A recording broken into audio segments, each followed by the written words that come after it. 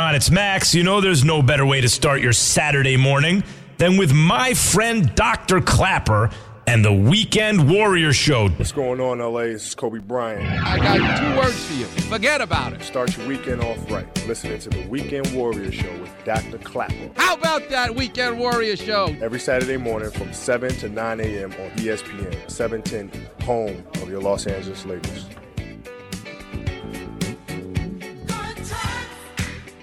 Good times it is. Welcome back, Weekend Warriors. I'm so excited to talk to the great Mirin Fader. Thanks so much for getting up early to be with us. Thanks for having me. Can I play a sound bite? And I just would love to hear what goes through your head when you hear Giannis in his post-championship conference talking about choosing to stay in Milwaukee and not join a super team. Here it is. This is my city. You know, they trust me. They believe in me. They believe in us. Even when we were lost, the city still was on our side. And obviously, I wanted to get the job done. But that's my stubborn side. It's easy to go somewhere and go and win a championship with somebody else. It's easy. I could go. I don't want to put anybody in the spot, but I could go to a super team, and just do my part and win a championship. Still won. But this is the hard way to do it, and this is the way I chose to do it. And we did it. It's his city, Mirin. You, more than anybody else, knows what it's like. Is it true the people in Milwaukee used to pick him up and give him a ride to the arena? Yeah, there was one woman that I detail in the book that did that. But yeah, I talked to so many Milwaukee fans for the book, and everyone has a Giannis story. Oh, he talked to me for 30 minutes in Walmart. Oh, he came to my, recital and told me about this and that. He has personal connections to random strangers in this city. And I think it's because he felt gratitude that this city stuck by him. He's not a modern day prospect that's like, wow, you guys are lucky to have me. He's like, oh man, I'm lucky that you drafted me, and I'm going to prove to you that I'm worthy. So he's never forgotten that. Well, we're lucky to be able to talk to you, Mirin. So tell us a little bit about you. Where did you grow up? What did your mom and dad do for a living? And how does a great girl decide she's going to be in the sports business? And I can only imagine what that is like. Tell us your journey. Yeah,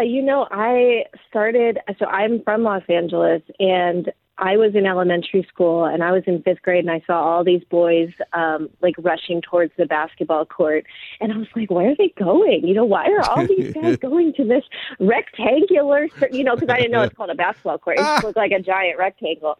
And I was like, okay, I wonder what's going on. And so I went with them, and I picked up a ball, and I was like, oh my God, this is so cool.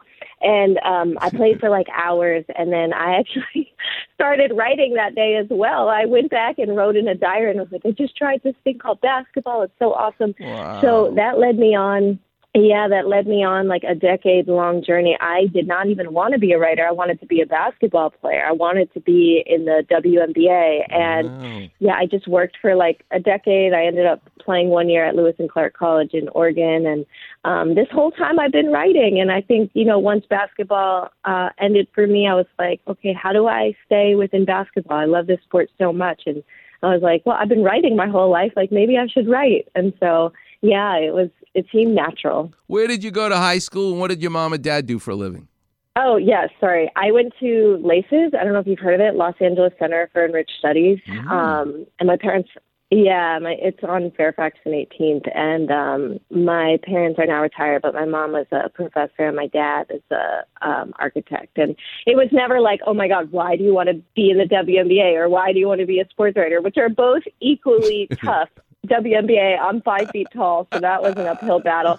Sports writing, I'm the only woman, so, luckily I just kind of kept pushing, even though I guess I didn't quite fit the mold.